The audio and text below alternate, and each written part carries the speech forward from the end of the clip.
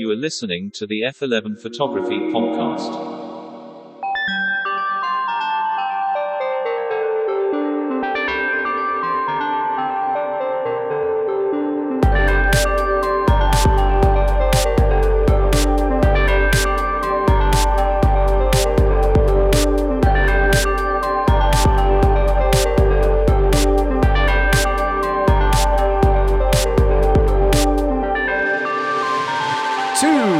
Chasers of light, to the purveyors of pictures, to all of you listening and watching from around the world, this is the F11 Photography Podcast.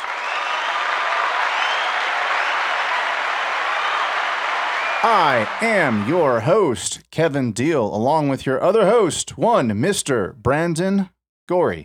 Hello, everyone. It's nice to be here. Hello, welcome back to the F11 Photography Podcast. So what's up, man? What you been up to? Not a whole lot. I'll tell you what, we just got in touch with our realtor for a new place coming this August. Getting a apartment. Well, we're looking at apartment or house. We need space to build out this concrete thing because turns out... Building out brutalist concrete bunkers? Turns out we need more space. And so there's this funny thing. We're getting in touch with our old realtor, but we've kind of waited. We've hesitated to do so because this woman, because she's making commission, she's absolutely fantastic at her job. But as soon as you contact her, it is a flood of phone calls, emails, and texts about like, okay, can you meet here? Can you do this? Can you do that? And we're all busy. So my brother and I, we've been hesitant to contact her because we know that as soon as we just say, hey, we need a place, we know that we're just going to get phone calls at odd hours of the day, and it's just going to be nonstop pressure to close on a place. Reminds me of shopping for a car, which we won't go into that 20-minute side tangent. And so I emailed her today. And I asked my brother, funny enough, I texted him, I was like, okay, what's your high-end budget? And he doesn't give me his budget. He says, have you awoken the beast? That's funny. Yeah. So that's what we've been up to. That's awesome. Yeah. F11 pod.com is where you can find us. If you follow us on the social medias, we much appreciate that. If you could, click the subscribe button below if you're watching. If you're listening, you already probably subscribe and download and all that. And for all of you listening, my apologies about last week's episode because there were some heavy visuals that were hard to follow along. We'll fine-tune that hopefully starting today. We're growing, which is great. Thanks to all of you. And as you grow, you get some constructive criticisms, which we got. One, which I think was sound and well thought out, and the other maybe not so much. So let's do a recalibration real quick. For those of you who find this podcast, it's episodic, meaning that we do things in a linear order. Brandon and I, we have banter back and forth, and we bust each other's balls and we tell jokes and all that. And if you're not a regular listener, you may not be in on the joke. And the way we do this pod is that we talk for 10, sometimes 15 minutes. Sometimes 20. Sometimes 20, depending on if the topic is something that we want to talk about. And then we get into what the pod is actually about. So if you're of the TikTok mindset, this may not be the right place for you to land. But the other thing that you got to keep in mind is that you may just not know what's going on because you land on our pod and you're just like, hey, they're telling all these jokes and I don't know what's going on. But we don't cut right to the chase. So we're not that type of pod, and we never will be because we don't change. We just do what we do.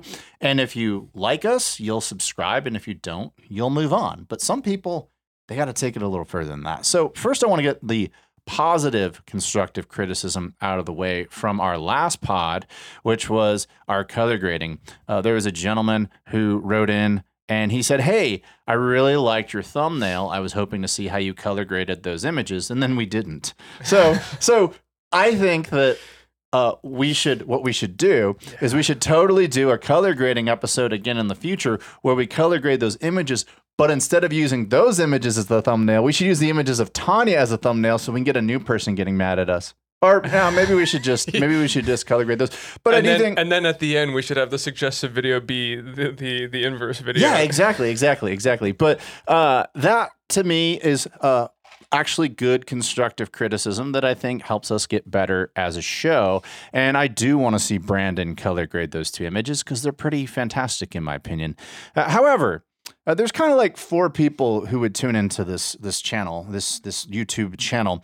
People who see us, they like the banter, and then they like what we talk about in terms of the subject of the day.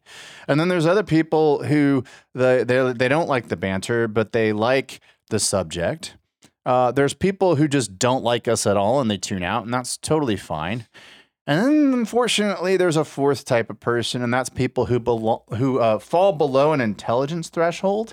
Who, yes, I'm being harsh, but this is our 5th episode into YouTube, and already we're bashing the audience. No. Well, this person's never coming back. So YouTube was invented on December 15th, 2005. We are 18 years and change into YouTube, right? Yeah. So I grew up pre-YouTube, and there's a lot of you who might be younger who don't know the world without it. Maybe you're born in the year 2000, you're 22. By the time you came of age to use the internet, YouTube was already a thing.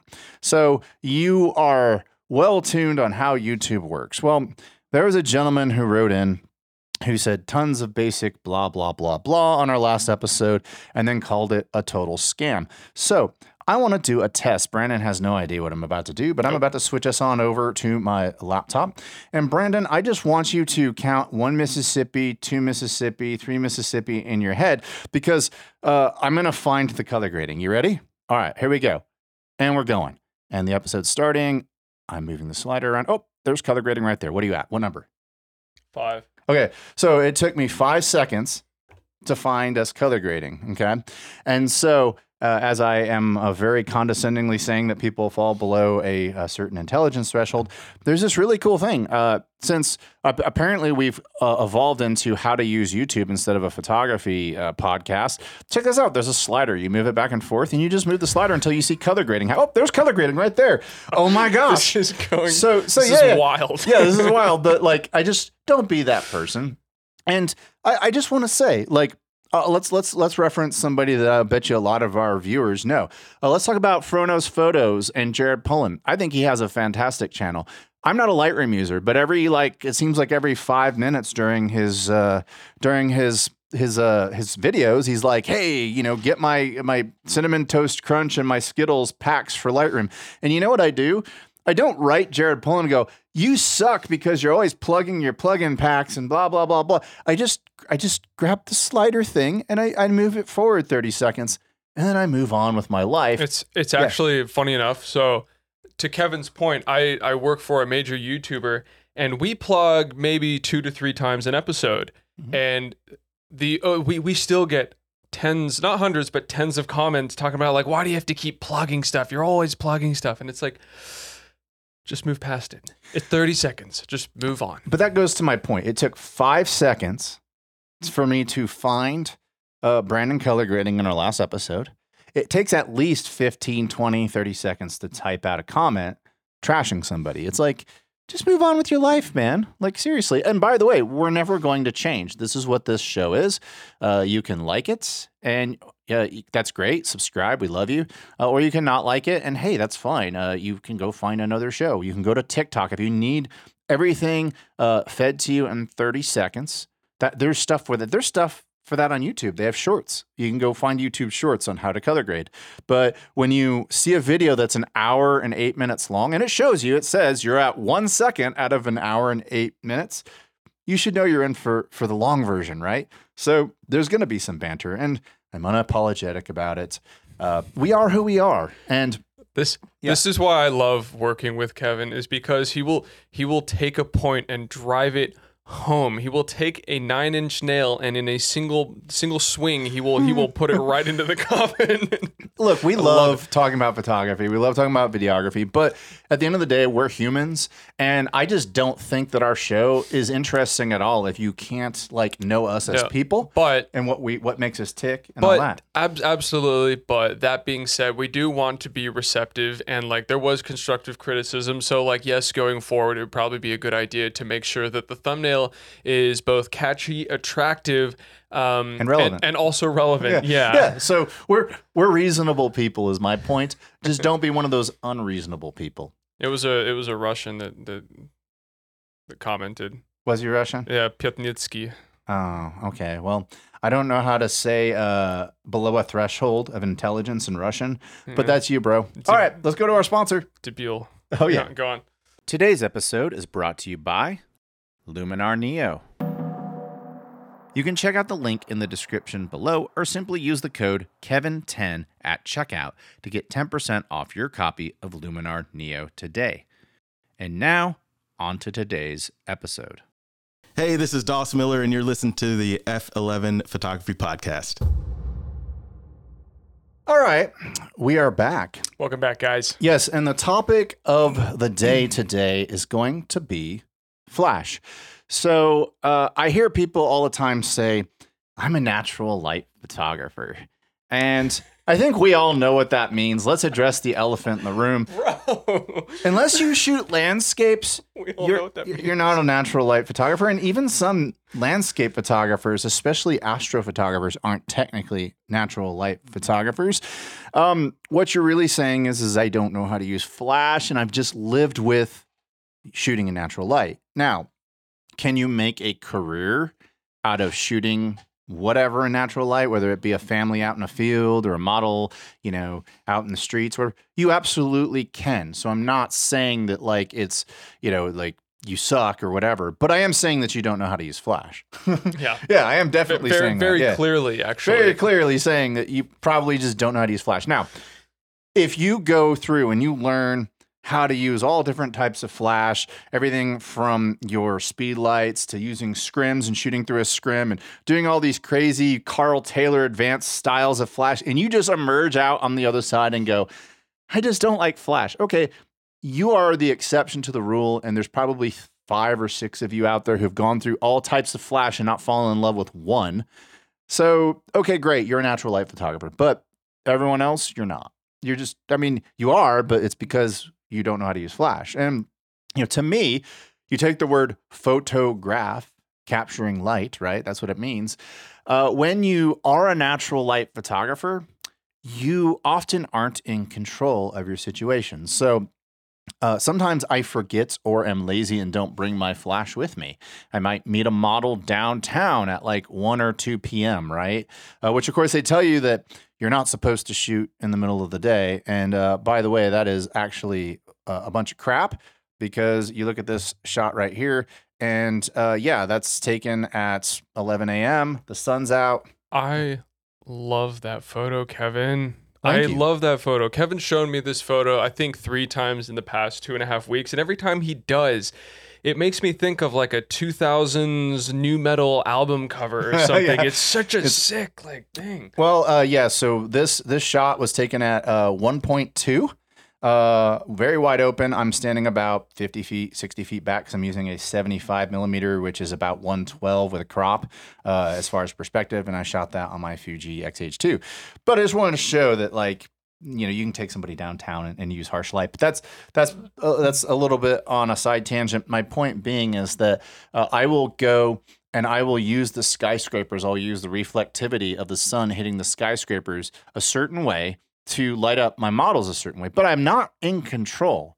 I didn't build the buildings. I didn't change the position of the sun. Now I can pull out apps to figure out where the sun is, and to an extent, I have a little bit of control. There's a lot of stuff I don't have control of. I don't have control over the distance of the light to the subject because they're out in the street. I can't move the skyscraper closer to them at that angle. I can't change the width of the light if I want to throw a grid over a skyscraper. I think you might have a hard time throwing a grid over a skyscraper. And so shaping light and controlling light, you don't do that. You don't do that. You are at the mercy of light. And there are limitations to how far you can take that. So let's say you're a quote unquote natural light photographer, and what you do for a living is you go take families out into fields and you shoot them, or you do couples engagement photos. And the couple says, hey, next Wednesday is the only day we have available for the next like 4 months to do this. And we want to, and they give you a mood board, and it's nothing but golden hour shots. Everything's golden hour. It's beautiful, right? And then you wake up that Wednesday morning and it's fucking overcast. Yep. That happened to me the other day. I was planning to do a shoot with a model. We were going to spend the whole day and go through about 9 rolls of film with the new Mamiya RB67 that I got, new to me. And we had planned for sunlight. All the locations that we were going to spend the next 5-6 hours shooting were all planned for the sunlight. I knew where the sun was going to be. I knew what the locations were going to be like at what time. And then the clouds came, and there's nothing we could really do about that. And so, of course, the plan shifted. But to Kevin's point, you can't control it. You can control it with flash. Okay? You see this guy right here? Oh, it's overcast. Oh, that's cool. It's overcast. So you're saying that I don't have golden hour anymore? That's bullshit. You create your golden hour. That's bullshit. You take this color temperature orange gel, and oh my gosh, it's a direct, small source of sun, basically a light. It basically emulates the sun. It's a tiny little thing of light, and it's orange.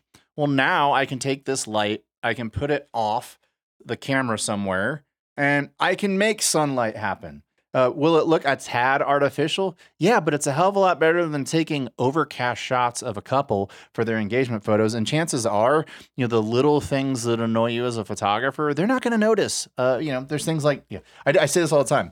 Nobody gives a shit about noise. They never notice. They never notice. Like the only people who care about stuff like noise are photographers. And like little things about artificial light that bug us about photographers, your couple's gonna be like, oh my God, this person is like MacGyver. They took this and they manufactured golden hour, and they saved our shoot. And then of course you can like adjust your color temperature accordingly, and you're good to go. And look, I know the objections to flash. People go, well, I don't like flash because it looks artificial. And there's reasons why flash looks artificial. Hold on. So, first and foremost, one of the reasons why flash looks artificial is because when you're growing up, you're used to seeing this shit right here. Yeah. Yeah. Thank you, Kevin. It's so artificial. Yeah. So I'll put these pictures I just took of Brandon. You'll see them below as we're talking. And by the way, check these out, man. They're really bad pictures of you. Yeah, there you go. I mean, that looks like shit. I need to clean my teeth. That's why people don't like flash, is because it looks artificial. But I would push back on that and say that it's not artificial because it's artificial. It's artificial because it's misapplied.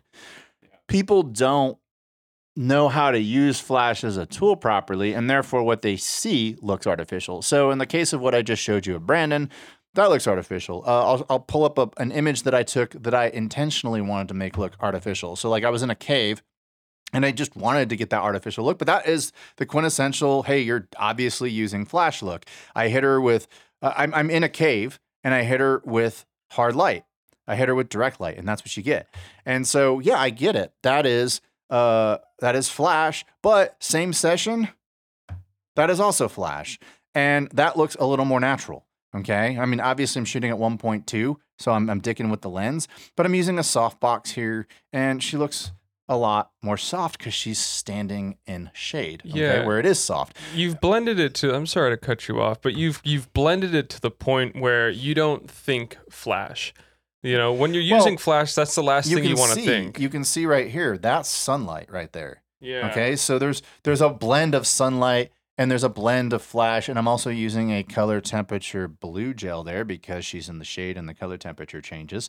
But yeah, so that is misapplication. That is it. And then you'll see, and by the way, I say that the term natural light photographer is ridiculous. I'm also going to flip that on its head on the other side of the pendulum and say that people who say that they're off-camera flash photographers, they're equally as ridiculous, because to me, you just use the right tool. If it requires flash, you pull that tool out of your tool belt, and you use flash. If it needs natural light, you use natural light. End of discussion. So if you just do off-camera flash, oftentimes you misapply off-camera flash, and I see this a lot. So something that's popular, which makes me want to vomit in my mouth, are people who take somebody like where there's sundown, okay? And I'm going to show you an example of when I did it. I think I've got it in here. I think I put it in my little comparison thing. So anyway, there it is. That's the one. So you'll see people take somebody and it'll be like sundown, okay? And so here's an example of it. It's a little orange up here, right? But that's daylight. That looks, in my opinion, that doesn't look like a great shot. I pull up my bad shots, and that's fine. That's a bad shot. And the reason why that's a bad shot is because I don't have the color temperature right. Now, one thing I did get right on this that people get wrong, a lot of off-camera flash photographers, is I am using a hard reflector on his face, which to me, at sundown, you have harsh sunlight, you use a hard reflector. You match the light you're given in that sort of scenario. In my opinion, this is just my opinion. A lot of off-camera flash people disagree with me. What they do is they go take a subject, they use the sun as rim light, and they get that nice orange look behind them. And then what do? They pull out a softbox, and then they don't use a color temperature orange gel.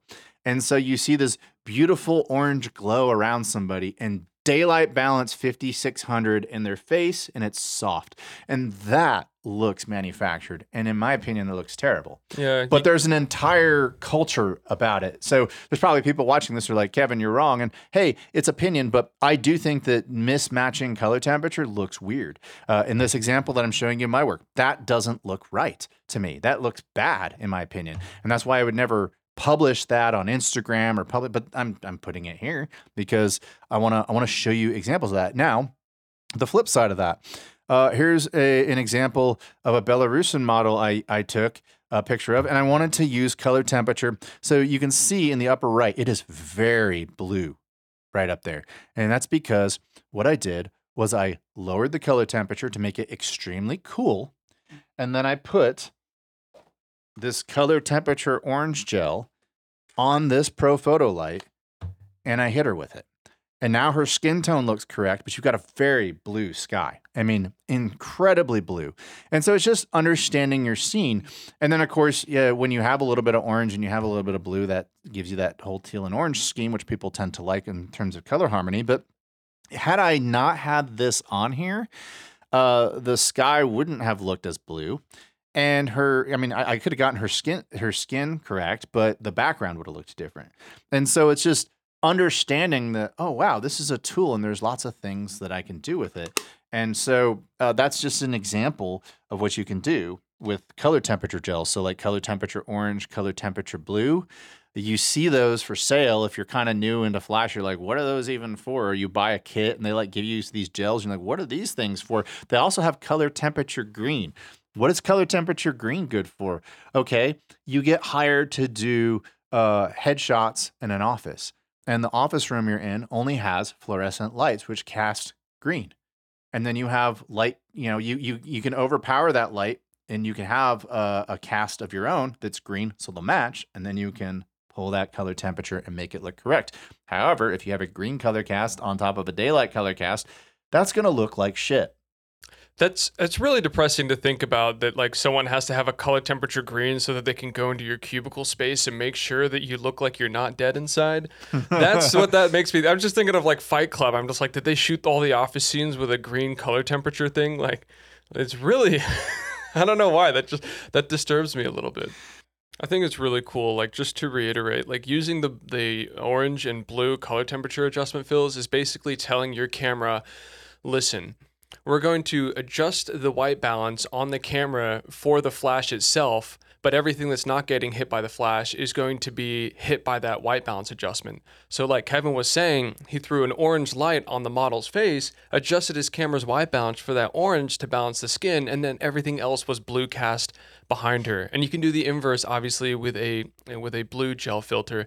And it's a great way to kind of already set up a scene and almost split tone color grade ahead of time before you even start doing stuff in post. And not only that, but the best algorithm to hit your photo is going to be the one out of your camera first. So always try to do stuff before post.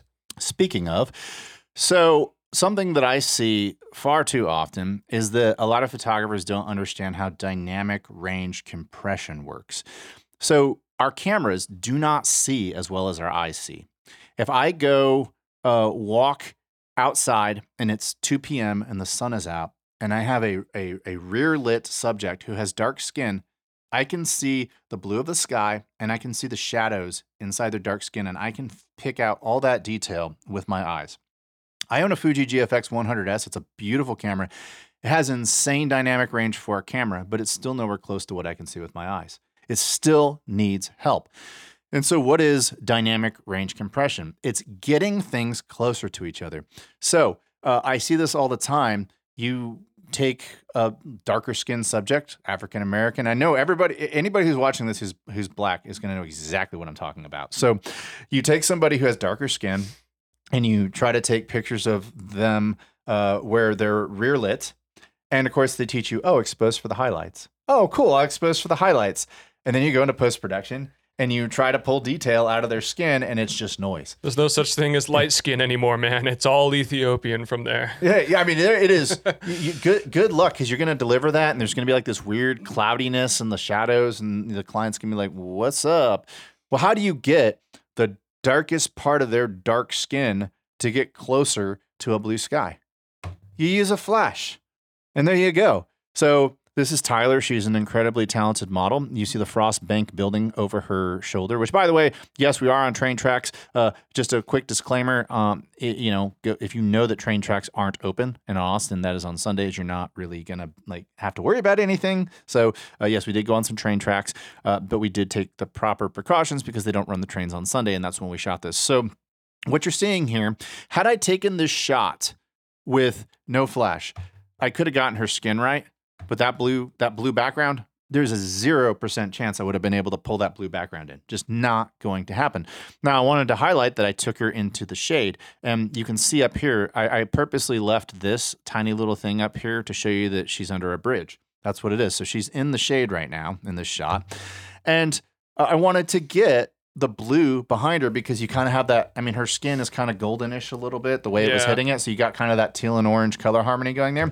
And I wanted to maintain the blue sky. And the only way you're going to do that with a dark skinned subject is to use a flash. Like there's no way you're going to pull that out. And a lot of times I see this a lot with natural light photographers. They go take a family out into a field, and they want that nice golden hour. They got the nice tall grass and all that. And your family has darker skin. And by the way, I'm not just singling out people with darker skin. It's hard to pull shadows out of people who are pasty white like me if the sun is intense enough behind them.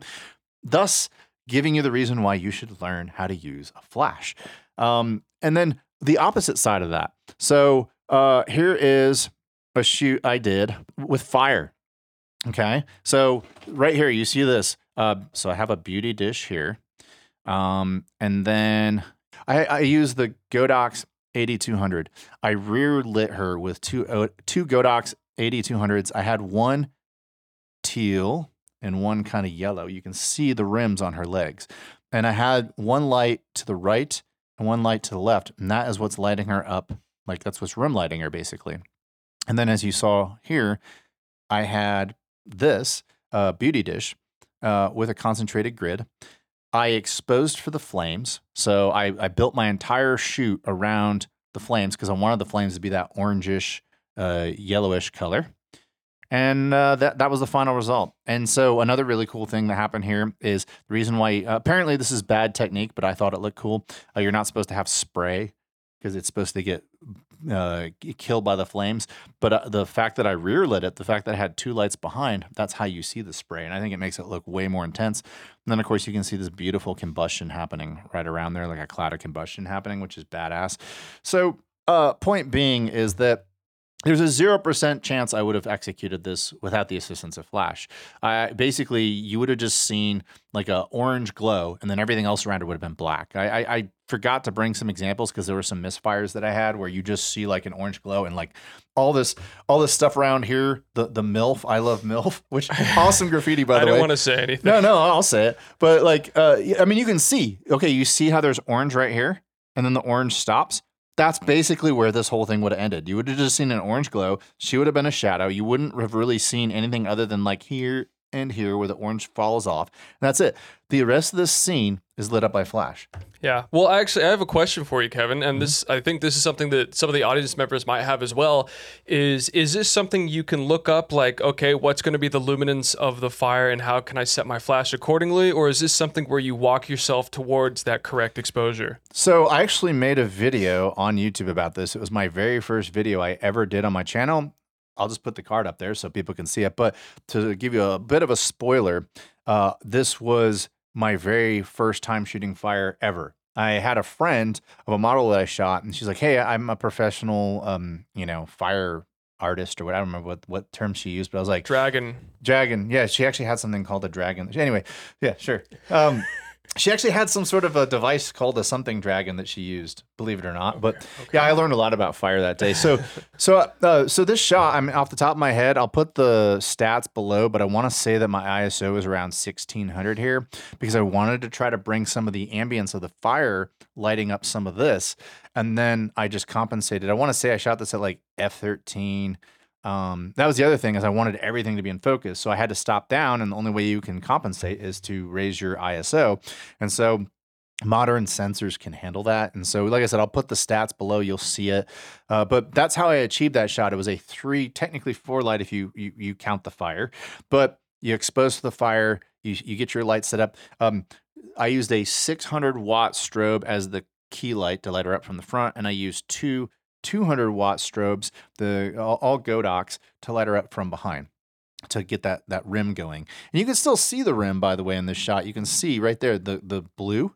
You see the blue rim there, and you see the yellow rim there and there. So those lights did have an effect, and I think having that rim makes the shot more interesting. I think you absolutely nailed this shot. I also think that those rim lights, that's something that only you're going to see because I think you captured the flames so well, and I think you captured the light on her face and her general figure so well that those rim lights, I don't think anyone's even thinking about. But I do think there's a subconscious psychological thing that if they weren't there, the picture wouldn't pop as much for them. They may not notice the rim lights, but the rim lights to them make the picture look more enhanced. Yeah. Even though they don't know why it's enhanced, the rim lights help. I want those rim lights there, but people are looking at the flame for sure, especially that combustion. The combustion is just rad on that, man. I was like, oh my gosh, I actually captured the moment. You can see all the transition happening right there. Yeah. And everything. So it was pretty rad. But point being is like, that's the first time I ever tried to capture fire. I can probably improve upon it, but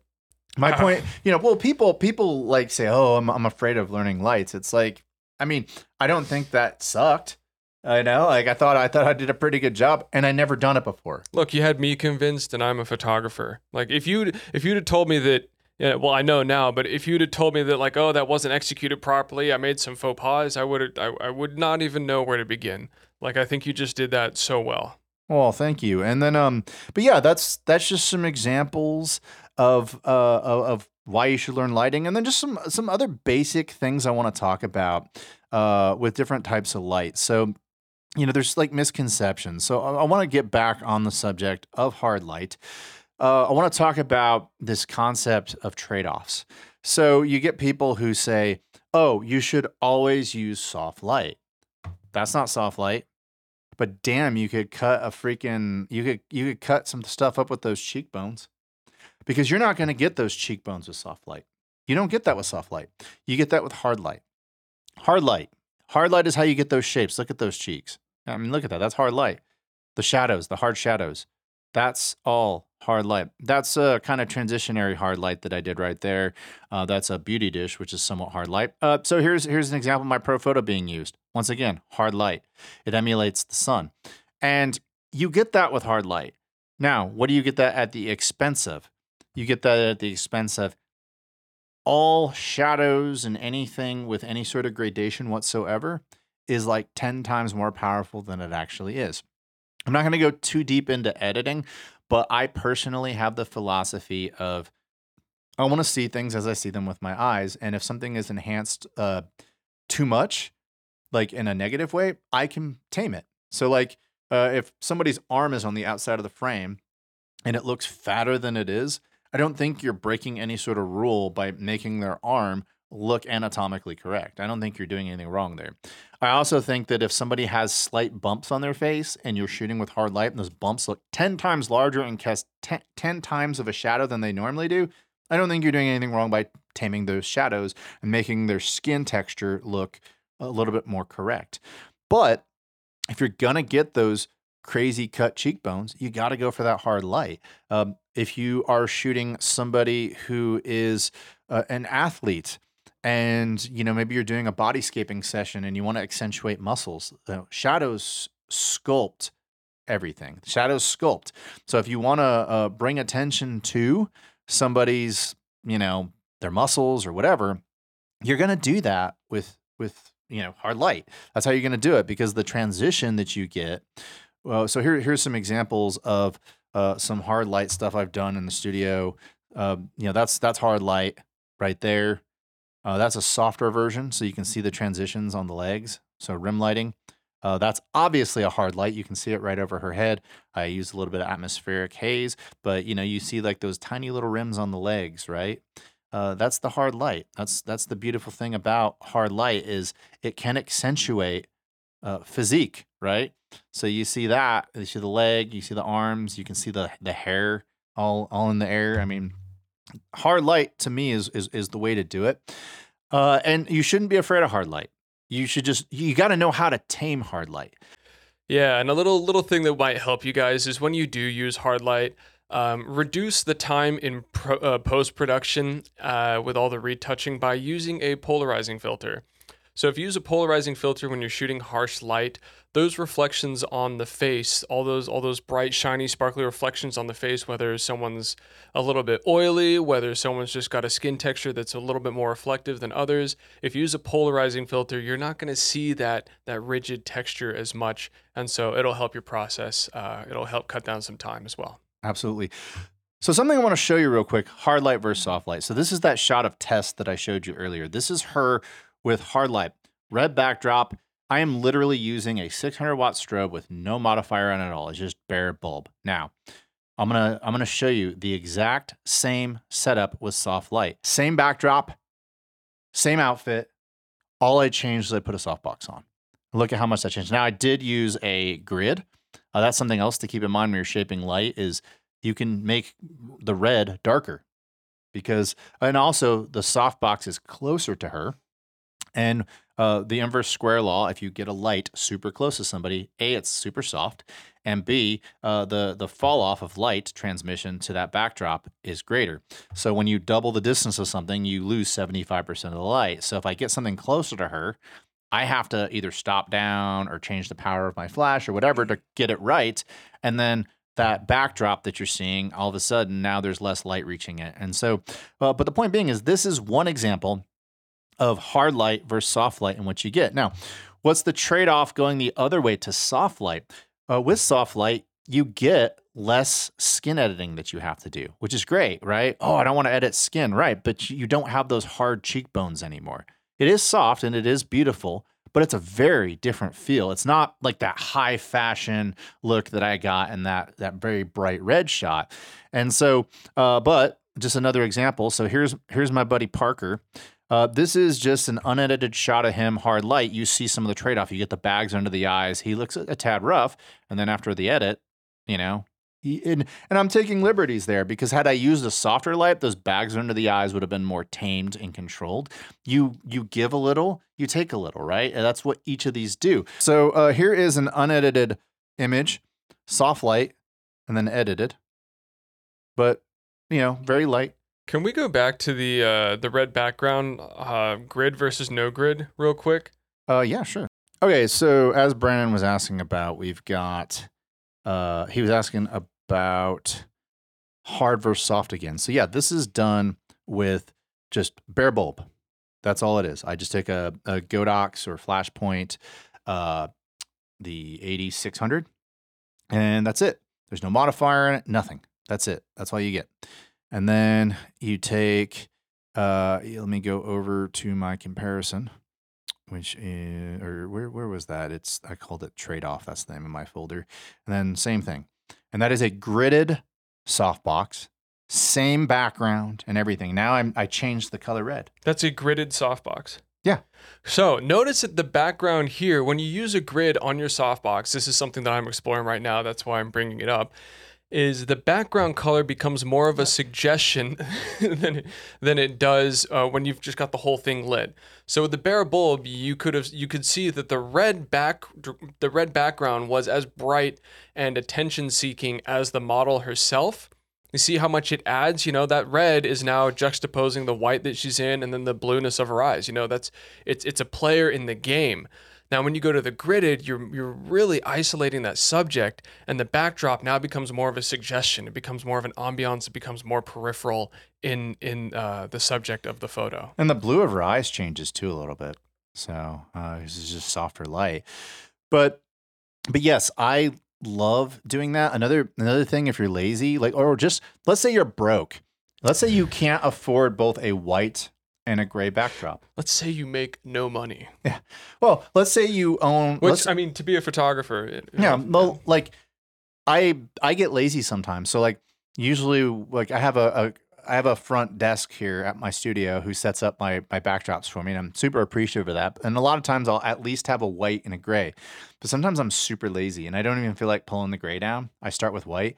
All I do is I'll do something like I'll just grid a softbox, and then I'll have faster light fall off, and then the backdrop will turn gray. I don't need a gray backdrop. And so if you're broke, if you have a grid, just use your grid and you can make gray. Now, conversely, if you take a couple of lights and you flash them really brightly on a gray backdrop, you can make gray pure white. I've done that before. Not only that, more to Kevin's point, if you take cheap lights and you throw gel filters on them, you don't need a color backdrop in any case. You can just gel it blue, gel it yellow, orange, red, pink, purple.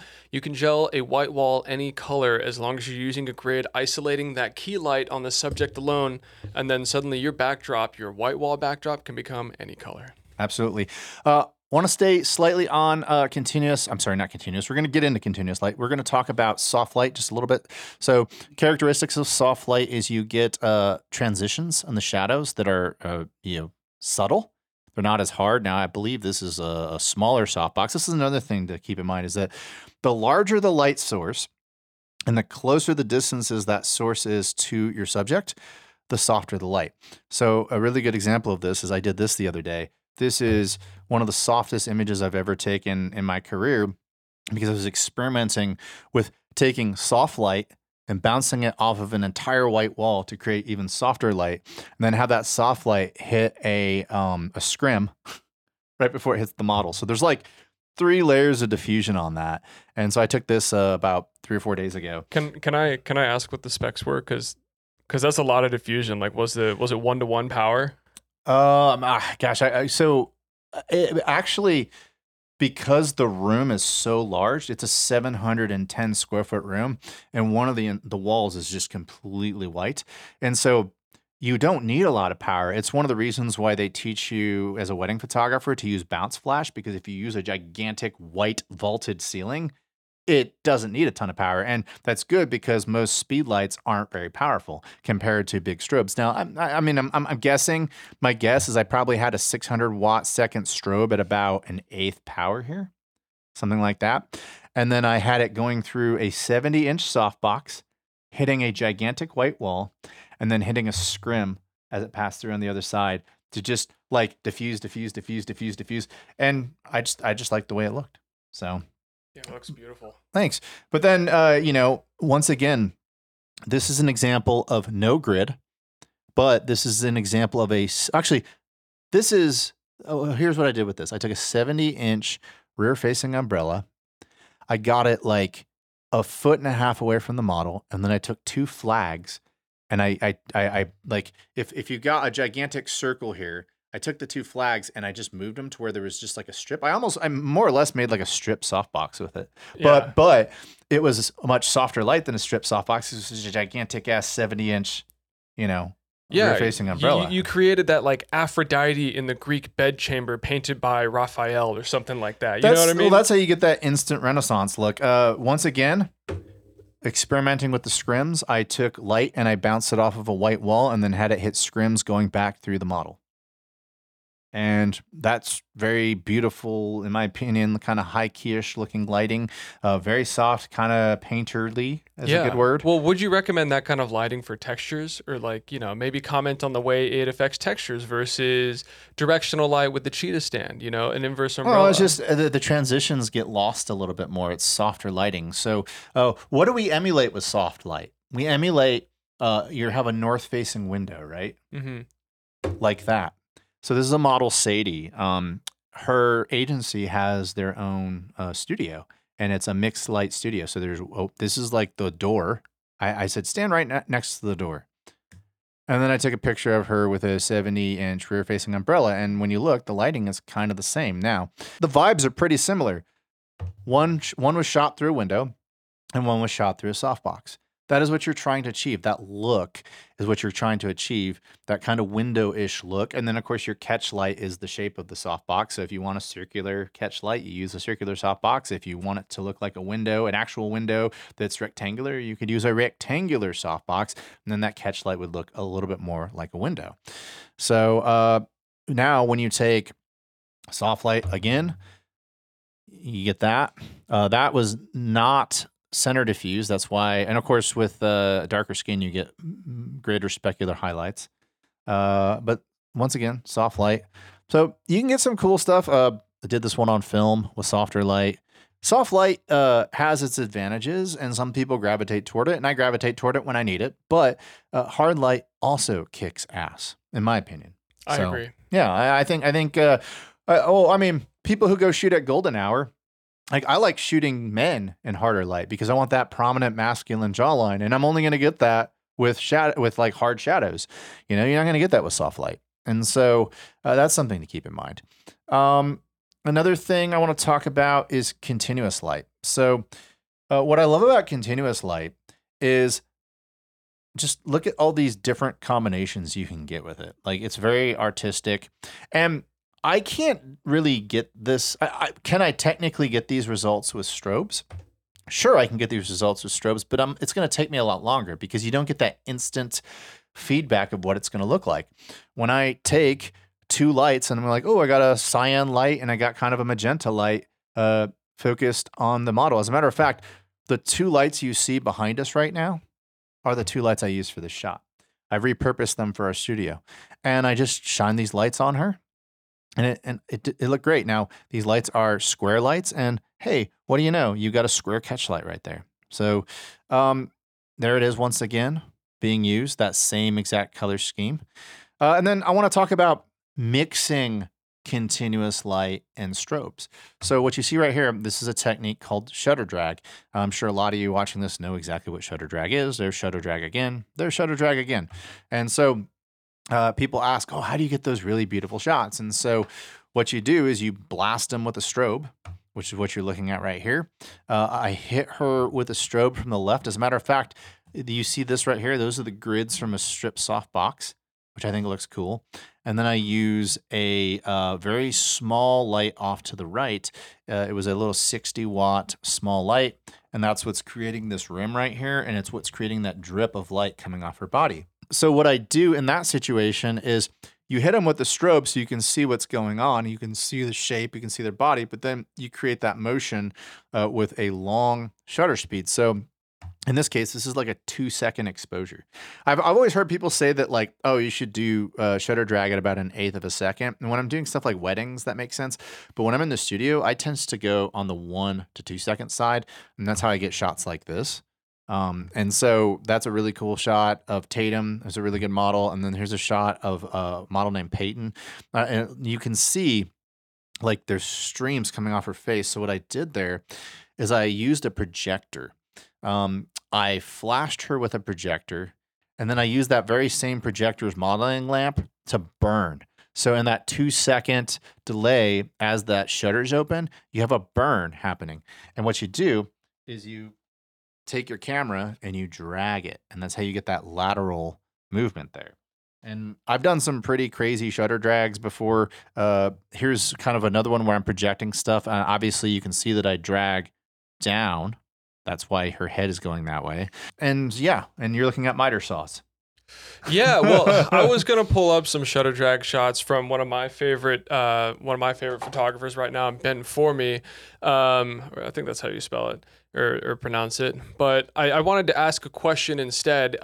Because you've got the shutter open for so long, do you need to have a strong flash for this, or can this be done with an on-camera flash or even a small pocket flash? You only need a strong enough flash to freeze them, and you don't. The answer is no, you do not. As a matter of fact, you can get by with like just a speed light. You can get by with something like this.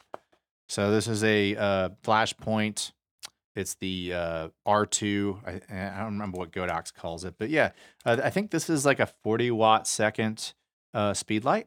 Now, I like to use 600 watt second, 400 watt second type strobes in the studio because I like fast recycle times, and I like to shoot stops down at f8 or f11.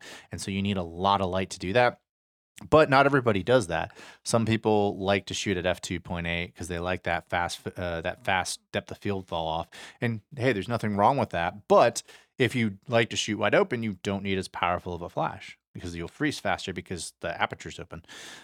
Shutter speed to a degree, for those of you who don't know a lot about studio photography, if you have your house lights off, shutter speed more or less doesn't matter unless you start getting into that shutter drag territory. If you're shooting between like 1/20th and whatever your shutter sync speed is, 1/125th in the case of my Fuji GFX, all the way up to, I think some Nikons are 1/250th. Anywhere between like a 20th and a 2/50th of a second, depending on your shutter sync speed, it's not going to make any difference on your image unless you have super bright modeling lamps that burn in, which most people aren't going to have modeling lamps that bright. Now, if you have your house lights on, that could be a problem because you could have burn in from the house lights. And of course, they're fluorescent. You're going to have this weird green color cast in all your images, and that will suck. But that's to answer your question, you don't need a bright flash for especially for shutter drag because it's such a long exposure. What you do need for shutter drag is your modeling lamp needs to be bright enough, especially at the aperture you're shooting at. So if you're shooting at f11 and you're doing shutter drag, you need to do a longer exposure to burn in that shutter drag. Because if it's so closed down, so stopped down that you can't burn into the image, then, you kind of miss the effect. And shutter drag really is hit or miss. So I showed you some examples. I might take 10 or 15 shots before I get one I'm happy with. You do start learning though, like I like to do lateral movements when I do shutter drag. You can also do zoom ins. I'll put some examples of some shutter drag zoom ins I did at a wedding last night. You'll see it in the broadcast. But another thing I want to talk about is silhouettes. I love doing silhouettes. So like with this, you just get a white backdrop, you blast that white backdrop, and then it comes back and you get a silhouette. I love doing this one with engagement photos, especially you get the mother to be sideways. In this case, he wanted to kiss her belly and do the horn sign. But I, in that case, I said, hey, make sure you extend your lips out a lot because you want to over exaggerate everything. And so he did. And so that's what we got with that. So, but just want to touch up on some basic things about light today. Low key, high key lighting. We might get into that at a later date. I talked about trade-offs, but hopefully in today's episode, you do see the power that you can have with light. You are adding another notch to your belt. You are taking control of your situation. And you don't do that if the sun controls you. Like I only shoot photography when the sun is out. Well, then you're not in control. The sun is in control. And, I have a studio. I go shoot whenever I want to. That's the nice thing about learning Flash is I can go do whatever I want. Now, if you're shooting something specific, okay, whatever. But even astrophotographers, they use Flash, or they at least use light. They paint with light. Remember, we had Katrina Brown as one of our guests, and she takes pictures of the Milky Way, but then she paints her foreground with light.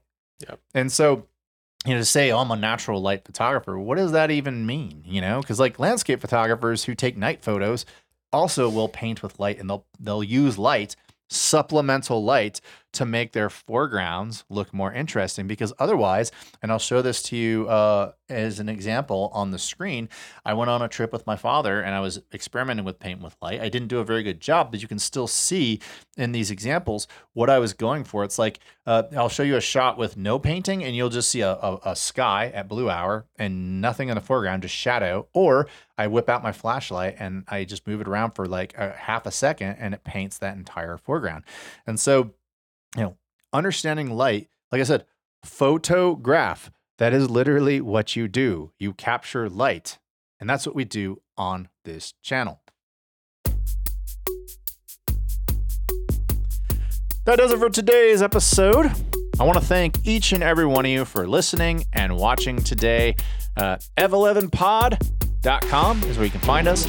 Our social media handle, F11pod. And hopefully some of you who have discovered us for the first time understand that we do banter for a few minutes at the beginning of our episodes, and then we get into the subject. But I know if you're still watching this episode, you're smart enough to use a slider to fast forward. So we thank you for being above the intelligence threshold. And until next time, chase light and not algorithms.